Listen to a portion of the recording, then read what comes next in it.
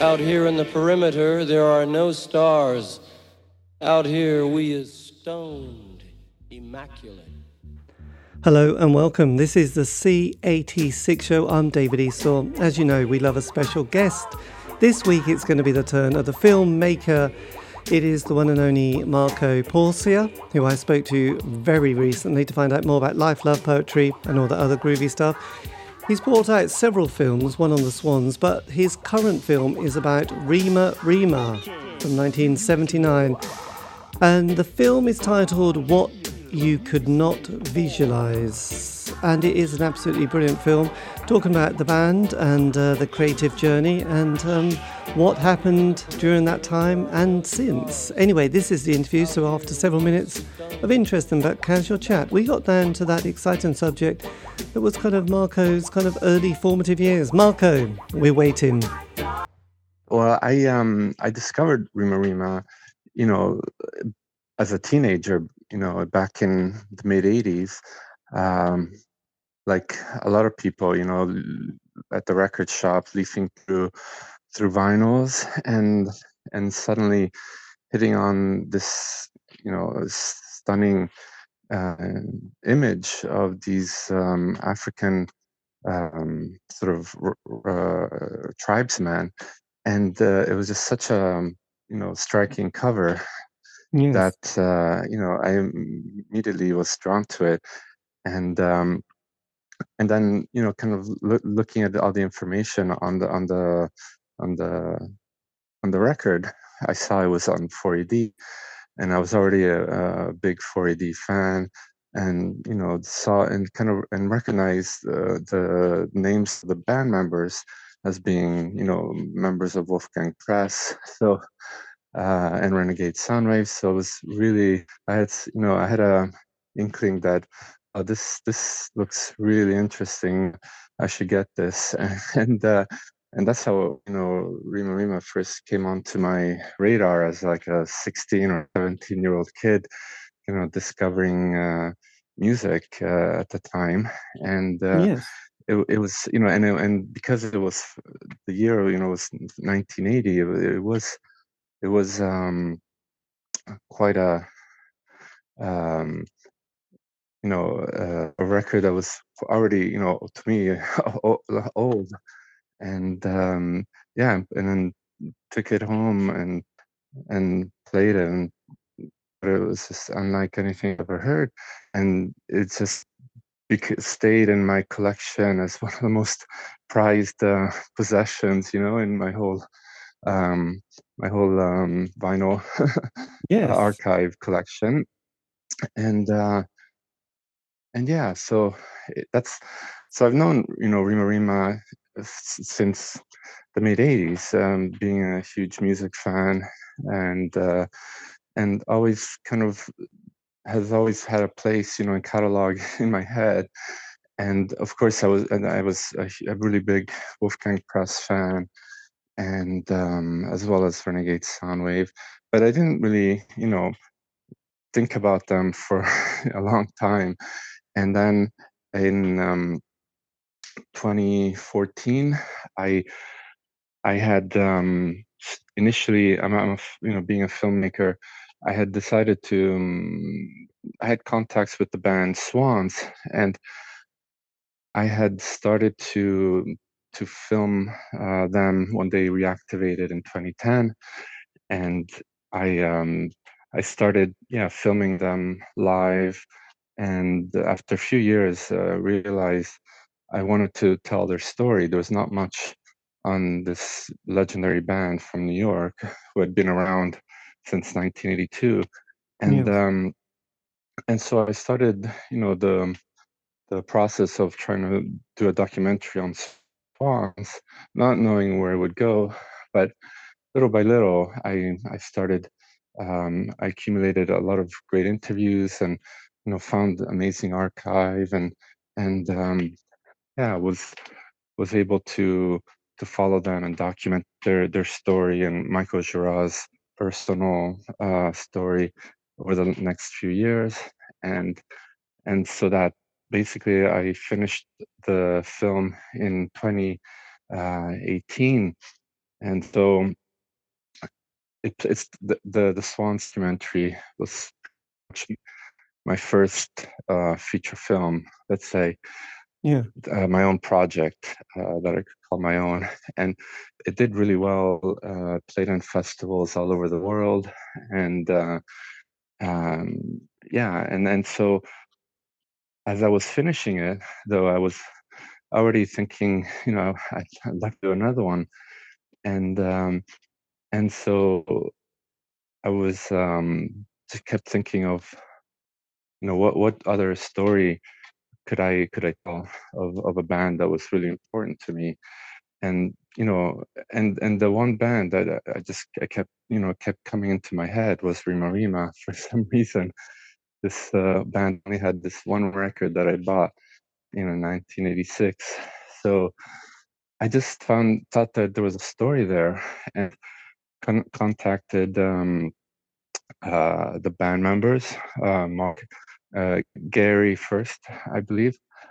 Yeah, and as I was when I was in London in 2019, showing the Swans documentary in festivals at the Barbican, and I first met up with Gary and the band. So that's pretty much when I started thinking really a lot about doing the film, and proposed it to them. And so yeah, so it was kind of a continuation, finishing the Swans documentary right into Rima Rima. And even I didn't know if there was enough there for film at first. It's kind of like a big puzzle. So that's how the idea started in my head. Just this band that only put out one record and then disappeared was what I thought was that there were so many bands from that era, 1979, 1980, 81, that were part of this massive post-punk, wave, that all went on to become, world recognized, and bands that everyone knows to this day, like The Cure, Joy Division, Wire, Susie. Everyone started at that time, and then you have little Rima Rima that just disappeared, and then was forgotten. It was like the band that never was. So it was a challenge in a way, knowing that there was no live footage of them, just a handful of photos. Whereas I had just come off doing the Swans documentary, where I had literally hundreds of hours of live, archive videos from the 80s, another hundreds of hours of live concert footage that I had shot myself, and I'd done like 50 interviews. So this was I took it almost as a challenge to see how can I even tell this story or visualize it in a way. And Yes, but that was absolutely. yeah. I was going to say, because actually, what I found doing doing a lot of these kind of interviews from bands from the 80s is, I think, and something that I've kind of got this feeling, it's almost a gut feeling, but it's that sense that when something's kind of happened back somewhere, it then has that intensity and a slightly zeitgeist moment, and then things just often fall apart kind of disastrously, and everyone kind of moves on in their way, and they still have that baggage and memory. But then often I've seen that after several decades, I've almost got it down between, I don't know, 25 to 35 years, there's that passing of time. And then suddenly there's a little bit of re-evaluating it kind of critically and culturally. And it's not just about nostalgia and sort of, rose-tinted sunglasses. I think there's kind of a curiosity. And so what I've just found, and you've probably seen this as well, that suddenly there's lots of people writing books from that period that no Mm, one would have, they wouldn't have done that 10 years ago. And there's been lots of, not lots, but there's been quite a few films. There was the Wedding Present, George Best. There's one on The Chills. There was one on yeah, The Go-Betweens. There was even a little one on The Dolly Mixture. Um, and people have started coming out with much more stuff. And then there was the Nightingales, Rob Lloyd film, the King Rock, yeah, which had Stuart Lee. And then a little one before that, which I thought was really nice, was the one on Danny Fields, who was that kind of promoter who was a bit of ah, a hustler. And again, he was part of that 60s scene, worked with people like Iggy Pop and the Ramones, and had lots of exploits.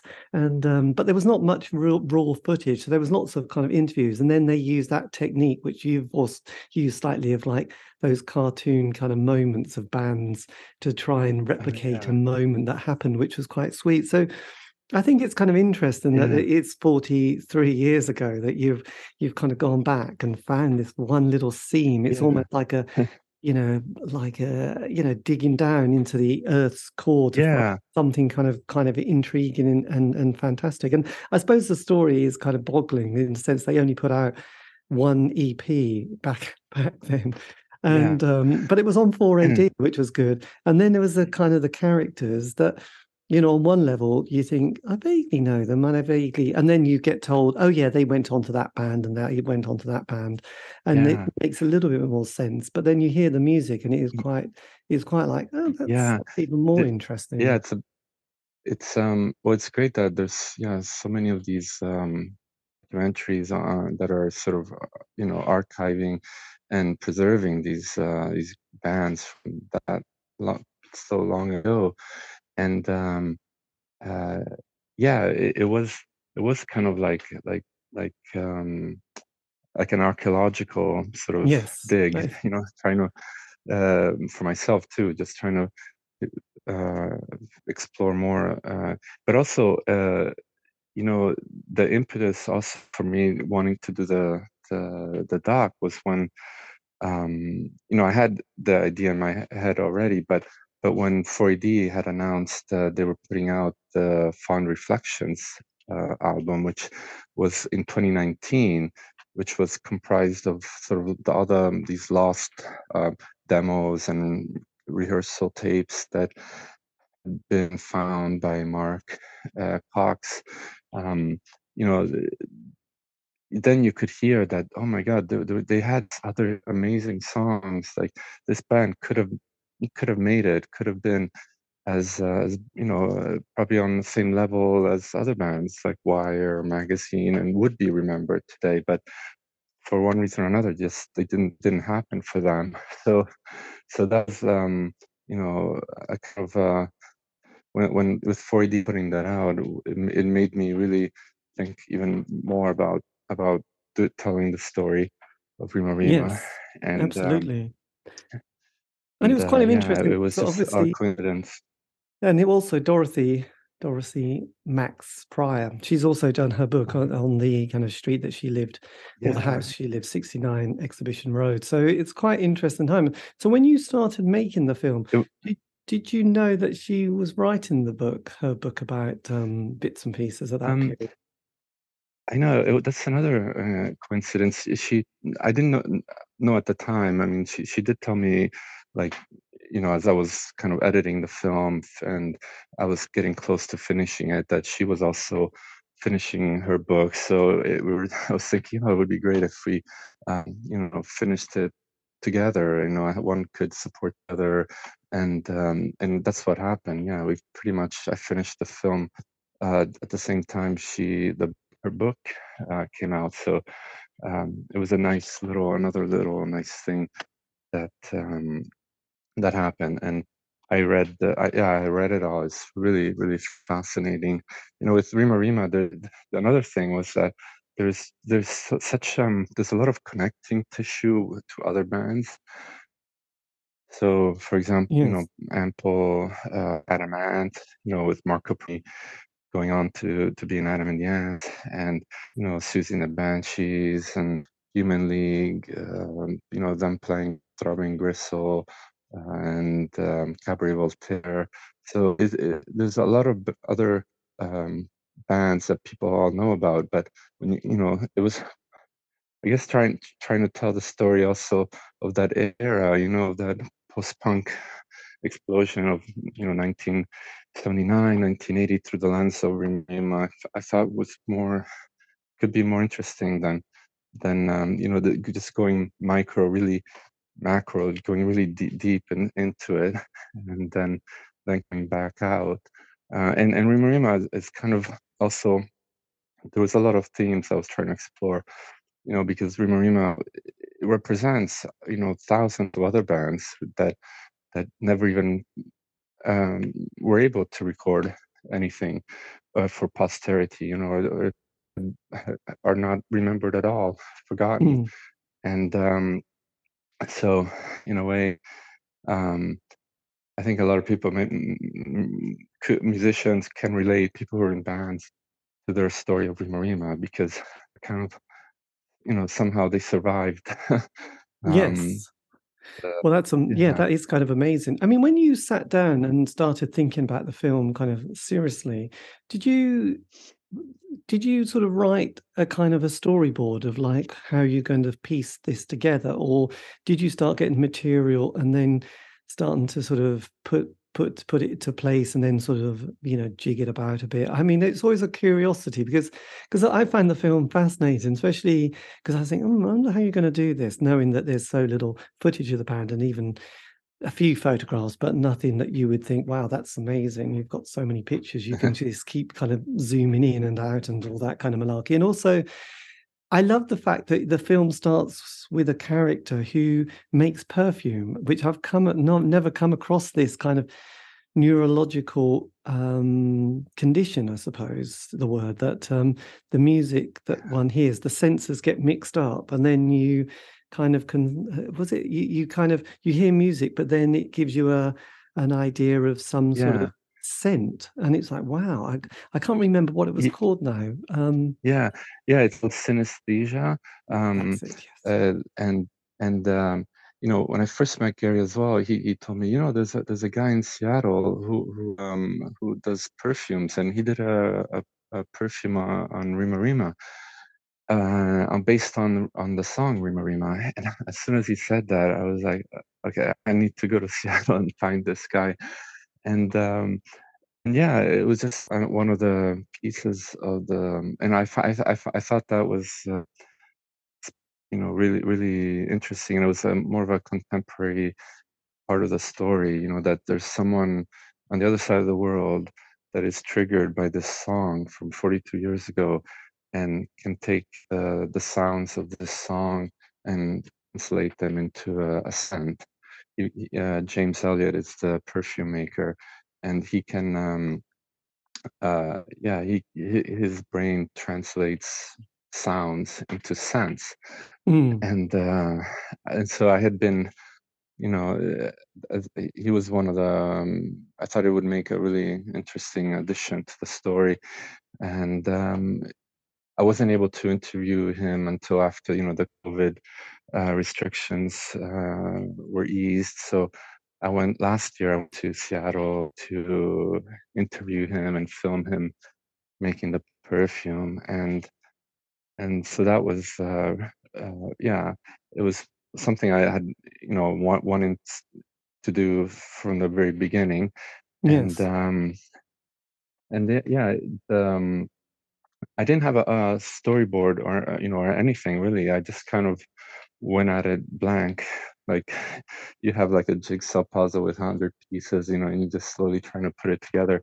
But this time with this film, the first people I interviewed were the band, were Mark, Gary, uh, and Mick, and Max, and I was able to do that right early on, and just to hear their story, to see if there was, also to get to establish a connection and trust with them.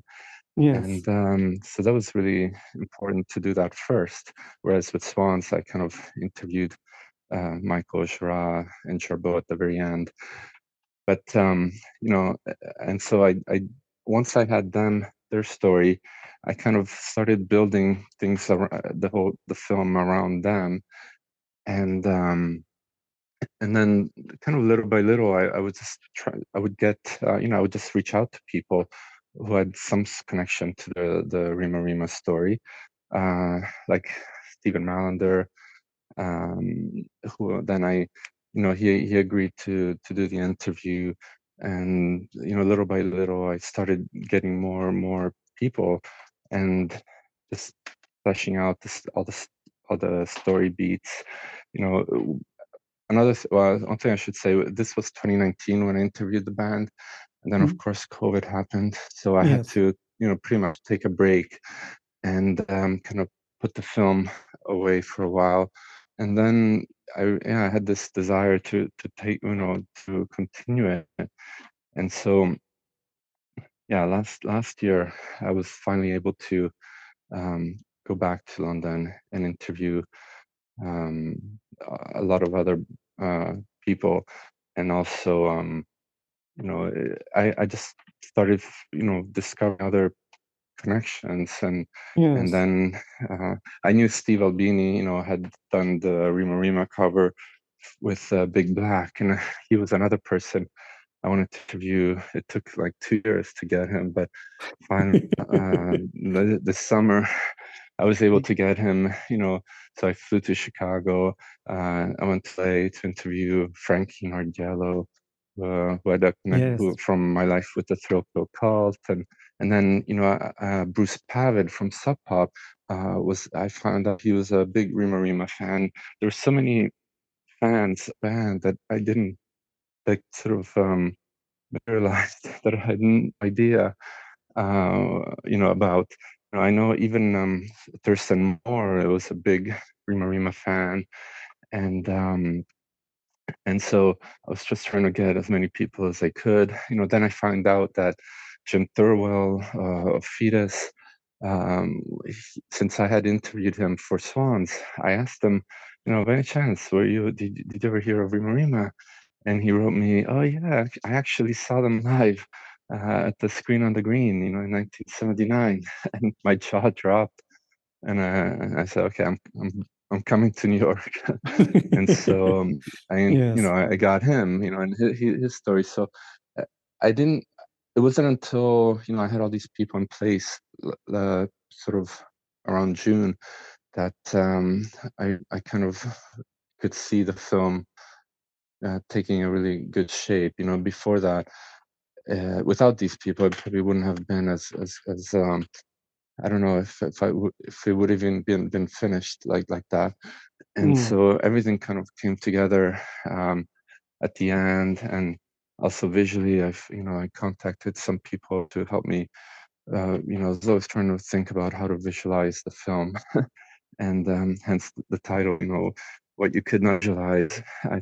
I thought it was a really appropriate lyric that came Yes. back to be really work really nice for the film, and the lyric from Rima Rima. So Yeah. And yeah, there it was was a there was big puzzle, and then in the end, it's kind of like putting the last pieces, and then you've got this nice picture. absolutely. And the other nice little thing that you managed to capture and get, you got John Robb. He's always good for an interview. But the other thing that I thought was really lovely was the John Peel show that has him introducing Rima Rima. How did you find that little clip of Mr. Peel, Mr. Ravencroft's Croft? Oh yeah, So, yeah. That was again just like just doing research online. I was trying to figure out how to, I thought there must be some archive of John Peel shows, and that was really kind of fun to try and find that. I ended up finding some site that had stored loads and loads of his shows from back then, and I was able to kind of see the playlist, and then find, because people kept talking about how John Peel would play the Rima Rima EP a lot and really liked it. So it was, again, that was another piece that came kind of late, and I realized that it was like another archaeological discovery, just finding these files and then going through them and hearing him, introduce Rima Rima was like a eureka moment, like finding a mummy or some sort of Gold, Egyptian basically. It was a sort of gold. Yeah. yes. I mean, it was And what I love about these projects and what you've done and the archiving is the fact that little would John Peel think that in 1980, doing that show, that somebody 42 years later were like, right, that's brilliant. yeah, I've got this thing and now I'm going to that's put it what I in a mean. movie and it will be, Yeah, yeah, and I do think that kind of not melts the mind, but it does think, oh, that is kind of mind blowing that something like a radio show, which normally no one cares about, but with John yeah, Peel, it was kind of interesting because I had this a love affair with John Peel, and I never listened to it live. I'd always put my TDK D90 cassette in, record it, and then have to listen to it a few times because it was just all new music, and you couldn't digest it all on one just yeah, live. You need to sort of go, right, I have no idea what that show was I just listened to because it's just bombastic and some of it is horrendous and some of it's quite good. But then it was like listening to it a yeah, few times and thinking, okay, I understand that one a bit better. And that song's getting grown on me because normally the charts in the yeah, 80s, daytime radio one, you'd just hear this music all the time. So by the 10th time that you'd hear it either in the shop, in the yeah, whatever, in the public place, you kind of got beaten to the point that you would start to think, I quite like Tina Turner or Dire Straits. I'm joking. But yeah, you became oh yeah, that's it. You become familiar with something to the point where you kind of almost find yourself humming to it, and you think, yeah, I know the lyrics of this song. I've never even owned a copy, but with John Peel, you'd hear this kind of music all for the first time, and it wasn't sort of Steve Wright in the Afternoon or love songs by Simon Bates, which was always rather yeah, romantic and beautiful in a weird. No, it wasn't yeah. terrible. And But and, yeah, and of, so it yeah, was and interesting that I just think that thing that John Peel did a show in 1980 that you managed to discover and put in a film is just beautiful. It's one of the most yeah, amazing things of our life. yeah. That's what I Uh, think. yeah, I was and I know when I was looking for John Peel audio, and you see the playlist that he had, and and it would be, he would play Birthday Party followed by Joy Division and Echo and the Bunnymen and Fat Gadget, and then there's Rima Rima, but and if you show the list to anyone, they can recognize everyone.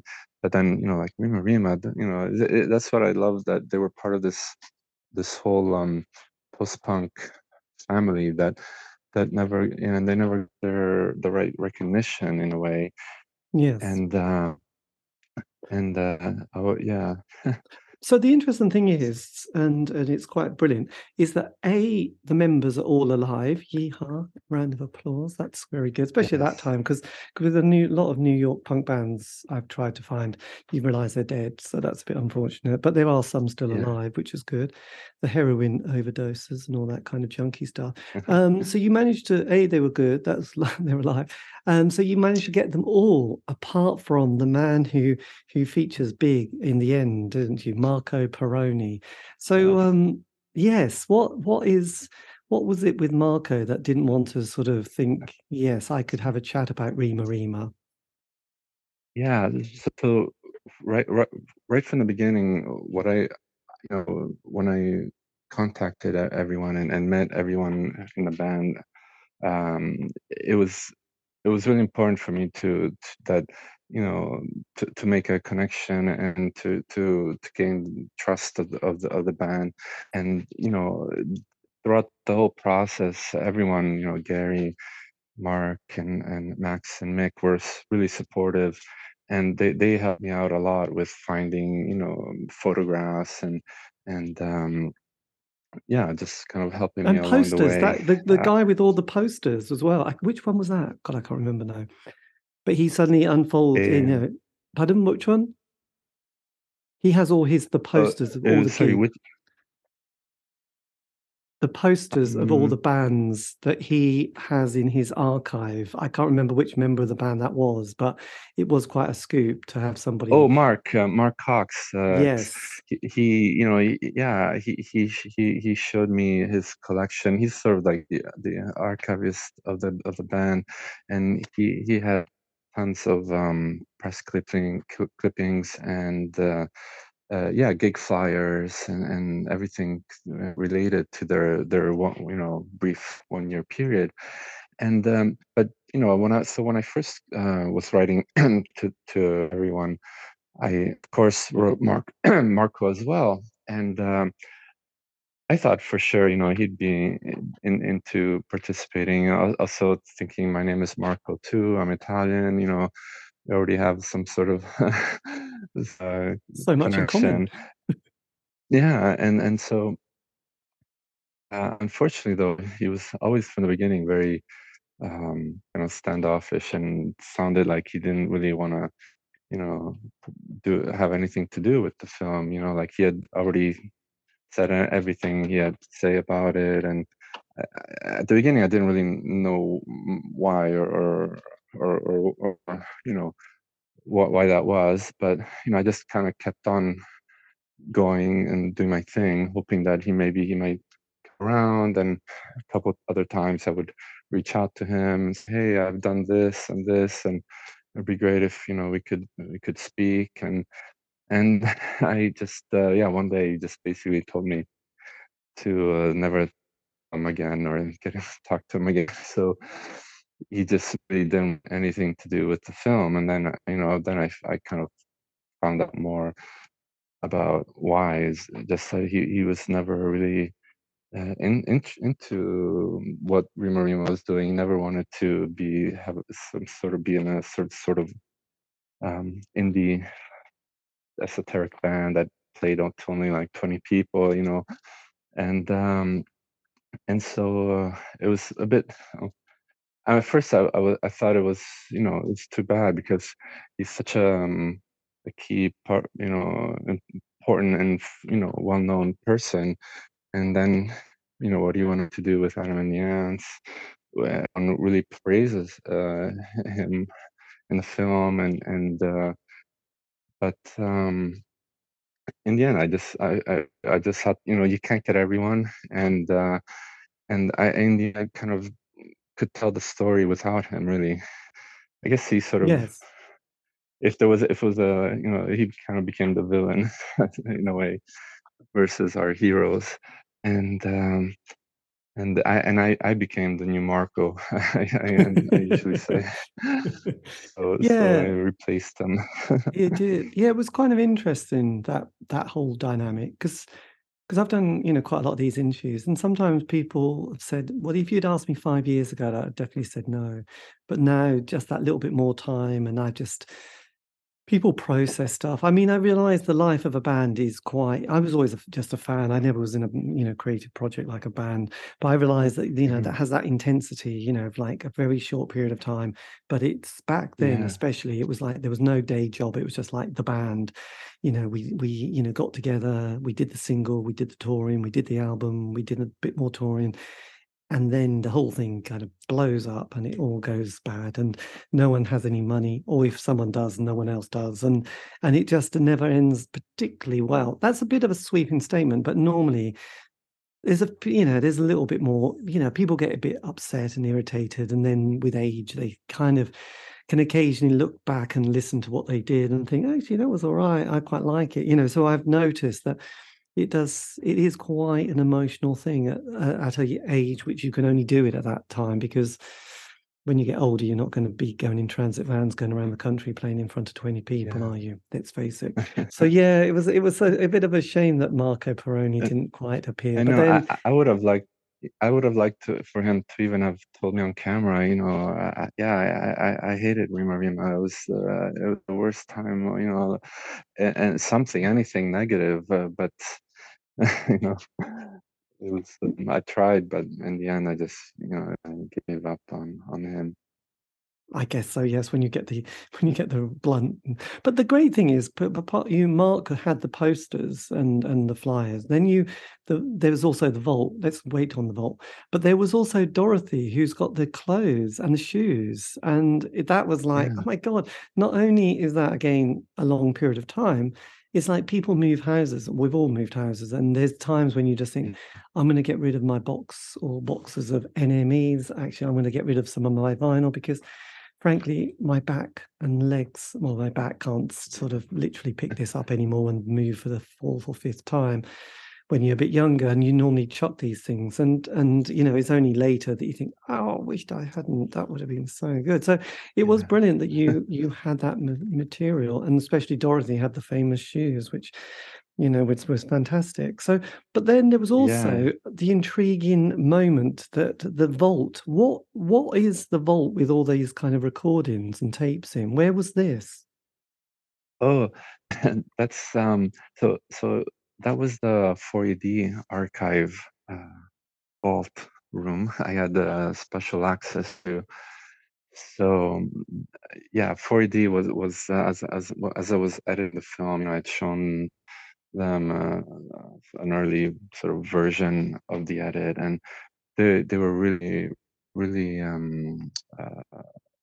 they really liked it, and yeah, so they were also really supportive and helped me out in these ways. I asked them, if there was anything that they had in their archives about Rima Rima, and so I was able to see the actual master tapes and in the yeah, and so that was really, again, there's all this flavors that I was able to add, add to visually, and then yeah, and with Max, her collection of clothes and the boots she would wear to play. Again, that all, it's great when these things happen. I didn't, you can't really write these things in. They just um, happen. When I went to visit her in Brighton, he she showed me what she had, and we just decided to just do a quick show and tell. Everything was always trying to find the next thing, next thing, and then um, yeah, so that was really really great because all these things add a bit of flavor, to the film, and Yes, and I yeah, I know it was and just brilliant. so Also, was it Mark who had all those other cassettes from live recordings as well that he'd? yeah, yeah. And Marcus showed he had I knew the story how he had found all these rehearsal tapes and in a cupboard, and so I got him to film, um, to do a little scene with the tapes, and then I was trying to do the scenes with all the band members, and got Mick and Gary together in the South Bank, just reminiscing about the band, and then about Mass, the band that they formed after Rima Rima. Yeah. That's probably one of my favorite scenes, just the two of them sitting together, just talking about how much they loved being in the band and how sad, um, especially Gary was when they broke up. Because they were doing something really important and special, and Yeah, like absolutely. many, yeah, Did you ever try and engineer and a moment? I mean, that was brilliant you had those 2. Did you ever try and have a moment with the kind of the 4 people that speak in the film just to sort of come together, or was that just kind of gonna be too much of a difficult kind of situation to yeah, that was. engineer? I did want to try and do that, but it was really difficult because Mark sort of lives in Germany now, and is not in London a lot, and Max being in Brighton, it was just a bit difficult to get them together. I did kind of want to replicate the photo of them in front of the Royal Albert Hall, sort of Yes. that then and now photo, but yeah, it just never quite made it. Amazing. And then, Yeah. so I mean, the And film, I mean, I do think it's just a masterpiece. I just absolutely love it. How and what thanks. happens next kind of with it? How's it going to be hopefully distributed for public consumption? Um, well, right now, I'm I'm trying to. I'm hoping it'll definitely play in festivals, around Europe and North America next year.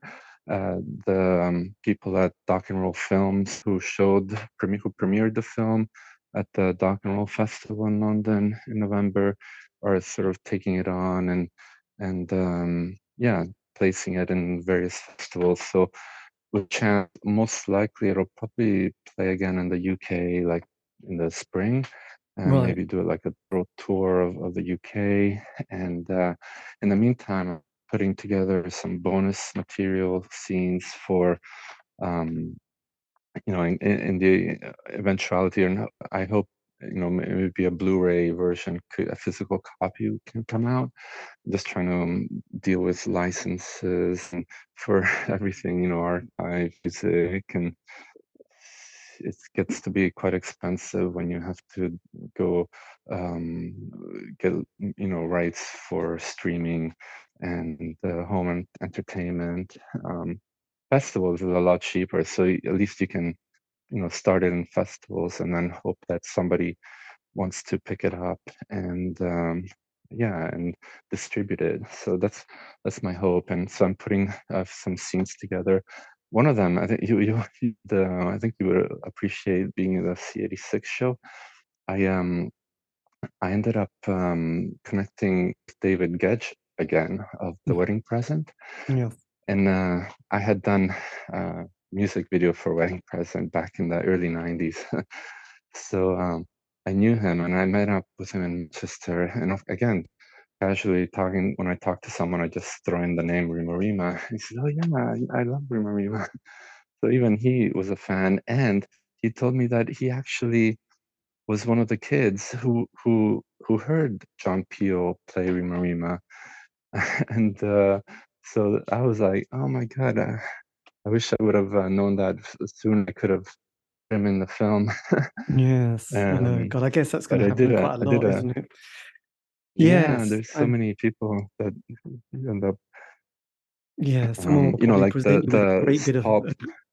I was going to say someone will probably present you with some fantastic photographs that they took, and they went, "Oh yeah, I think I've got something under my bed," and it's like, "Oh no!" Yeah, Anyway, it can be I know. bonus I keep material. thinking, yeah, I keep thinking maybe somewhere, some live footage will turn up somehow. But the I did, while I'm editing the film, I did manage to get some never before seen photos of their first shows through one of their friends who had attended, and those are already really good. And yeah, Yes, it'll but be David, yeah, interesting. I'll put I'll make a bonus scene also with David Gedge, which I did a really good interview with him. Yes, I would imagine. Yeah, no, it'll be fantastic, and I'll definitely buy a copy because I just think these things are genius. So with because Oh, and for oh yeah, sorry. sorry, another thing I want to say is another supporter early on, which was such honor for me to have on board, was Chris Big, who as many 4D fans know, was part of the the graphics team, along with Von Oliver, who did all the artwork and covers of the bands of 4AD in the 80s and onward, 90s. So he was really great to meet, and I was really honored that he created the graphic design and his stylized calligraphy for the film, and so that was, and the posters, so that kind of also added some weight to the Yes, film. absolutely. And the best part really was just to meet a lot of these people, and I became friends with the band. I love hanging out with Gary and Mick, Max and Mark every time I'm in London, I'll spend time with them, go have some drinks. So Yes, well, it's really absolutely. important for me. That it's nice. But the other person that you got who I was impressed with as well was Ivo, because he hasn't been about Oh, that yeah. much. Was that quite tricky to get Ivo, or was he interested because of the kind of reissue that came out a few years ago, Fond Reflections? Huh. Yeah, I was kind of like on a roll of dice. Let's see if I could get Ivo. And I think, yeah, Mark Cox got in touch with him. And this was during the pandemic, about 2 years ago. So I wrote to him and told him I was doing the film. And yeah, he's very gracious. And I asked him if he would do an interview with me. Since he lives in New Mexico, it was not easy, for me to fly out there. But I was able to do a phone interview with him, and he w- I almost couldn't believe it as I was doing it, because I know he's kind of um, not in the public eye and doesn't give many interviews, but I think because it was Rima Rima and it was sort of that period, the very beginning of 4AD, it was the first release on 4AD. It just held, I know the band holds a special place Yes, for him, and yeah, and I think it meant a lot to him to um, to be able to sort of to contribute, and then I did show him the film before it came out, and I think I think his reply was like, Marco, I had to stop watching after 20 minutes because I was in tears. And it was so emotional for him to relive that period of his life that it really touched him. So it was yeah, he really liked it, like really enjoyed the film a lot, and it was great to have his backing as well. Obviously, I wanted him to approve it, and I wanted the film to have a high standard, that it could be like a 4D release, as it had to a certain level of quality, just like every 4D release. So that was really important for me. yes, God, absolutely. This is amazing. Because yeah, I saw the other films you've made. So I mean, this has obviously just come out, so you must feel like you've just run a marathon or an Ironman event. But have you got any other kind of projects that you're looking to do in the future? Yeah, yeah, like my my friend says I should do a trilogy, so I got one more film. And yeah, just after Swans, I had been thinking about Rima Rima. Just as I was finishing Rima Rima, I've been thinking of doing another film, and another band that I was in love with growing up, Virgin Prunes. Oh So yes. I'd love to do a documentary on them because they're incredible band. So kind of unlike anything else that was out there. Again, around the same time, a little bit after. Um, so I'm trying to see if I could get that going, Yes. and so that could start up the film cameras again. I know, that's quite amazing. I guess because is it like a 5-year project putting a film like this together? Yeah, I suppose. Yeah, it's usually like this one was fairly quick. When I think about how I started in 2019, it only Right, took yes. 3 years. But of course, the story is much more condensed and smaller than let's say that the Swans film, which took me like five years. Um, just because there Yeah. was just massive amount that almost killed me doing the Swans film. Yes, I So, could imagine. I would imagine so actually the this other one was band easier to work on. I would imagine, yeah, it's much easier. But the other band that would be fascinating is Spaceman 3 because they're an interesting Ah, character. yeah. I think that Yeah, could kill you as you know, well. So I don't know if you should. Just, I think. to me, it's important to like. There has to be historical value. You know, like bands from the early '80s. You know, we're talking 40 years ago. If you go back another 40 years from 1980, you're like 1940. That's World War II. So it's like if you were 1980, you know, be doing a documentary about something, you know, Glenn from Miller. the war. Yes.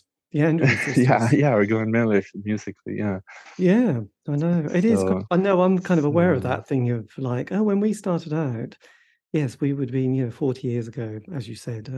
It would have been the start of the yeah, Second World War, and things were very different. So it is kind of weird that we're sort of accessing the 80s so much, and but it's intriguing yeah, because we're little. I think what I found is that there's the stuff that you get into, and time moves along, and you couldn't access much very quickly. And John Robb says this in the film.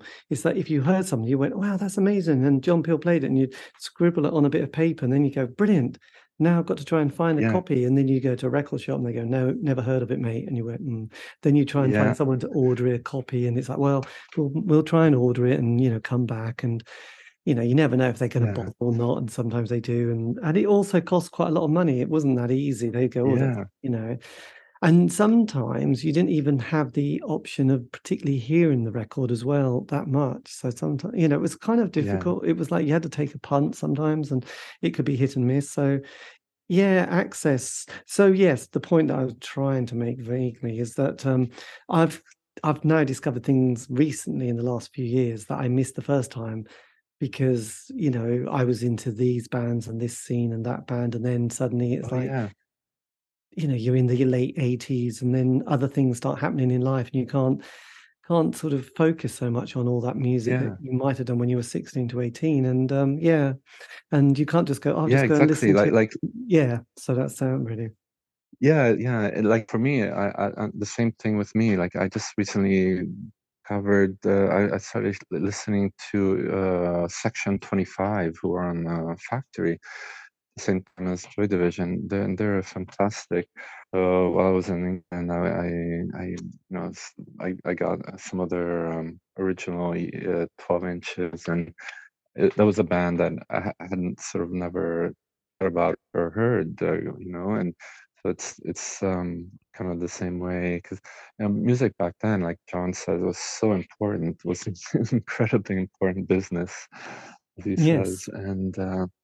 and yeah, it was like everything. And to me, music is so important in a way. I'm a filmmaker, but my dream was to be in a band. I mean, I do have a band, and I have played gigs and over the last 10 years, and playing bass.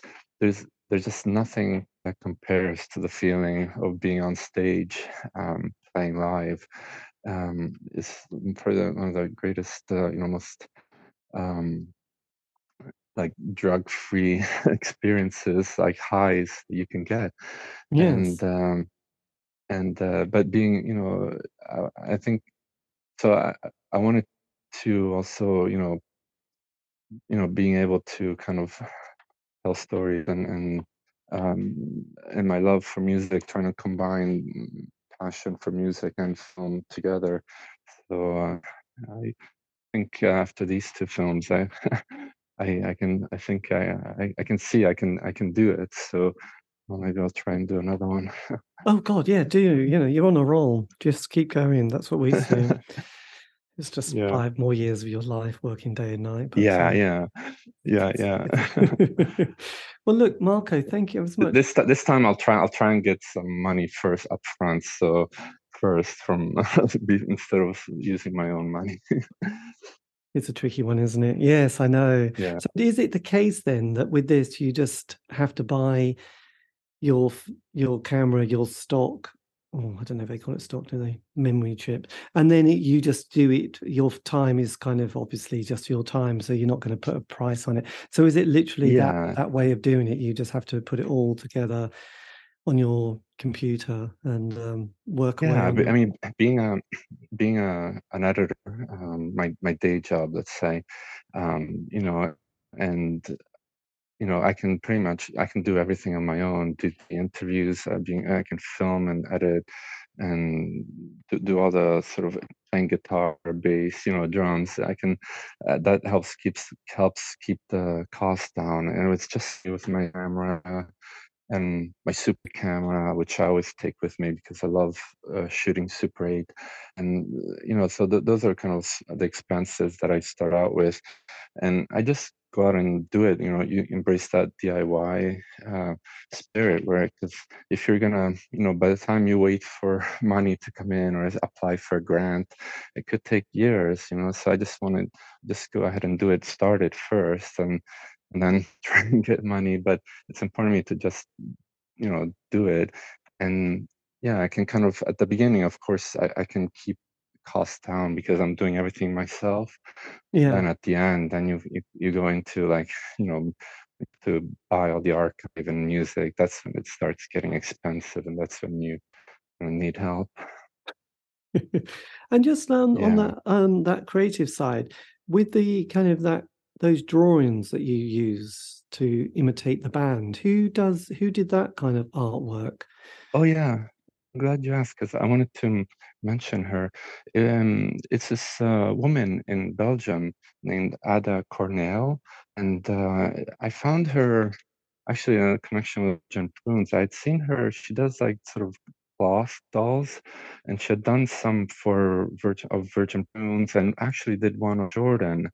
And I loved them, and I contacted her, and there wasn't enough time. This was like literally like back in August, September, right at the very end of the film. But she also did like these paper figurines of band members. So I asked her to do one for me, based of the band, based on a photograph of them live, and so she did that for me, and it was like the last minute I was able to um, yeah, to incorporate her sort of paper people and film them as if they were sort of playing live. That Yeah. was another way of trying to visualize the band, on a live setting, and it turned out really well. So again, I was really glad to have connected with her. No, it was a nice touch. Just say what was her name again? Um, Ada Corneille, Corneillie. Right. Um, Yeah, I have to look at her in work actually. Belgium, and I love to do more stuff for her. I'm not Yeah, that surprised. was a really kind of nice little touch at the end that I was able to put into the film. Yes, absolutely. And do you know, with the 4AD issue that came out 3 years ago, and have they started sort of finding that there's more interest developing in the band now with that? And obviously, your film is coming out hopefully, and Dorothy's book is coming out as well very soon, next year, 2023. Yeah, So, have they found that there is a little bit more kind of intrigue and traction for the Rima Rima story and records? yeah, I think so. They've I know they're always kind of they want to keep the catalog alive. The early '80s, the original bands from the 1980s.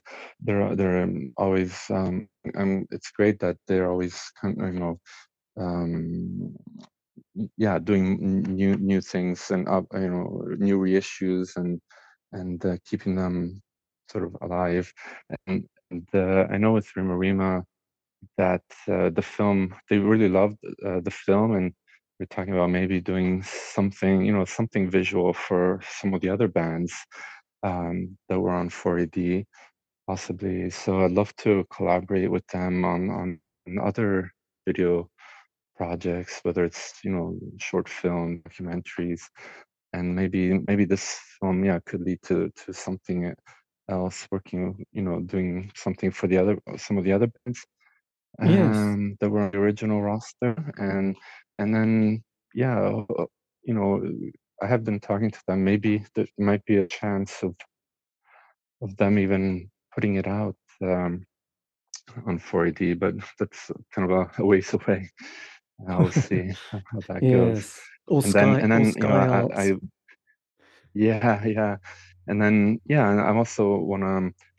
I'm doing some other bonus scenes with.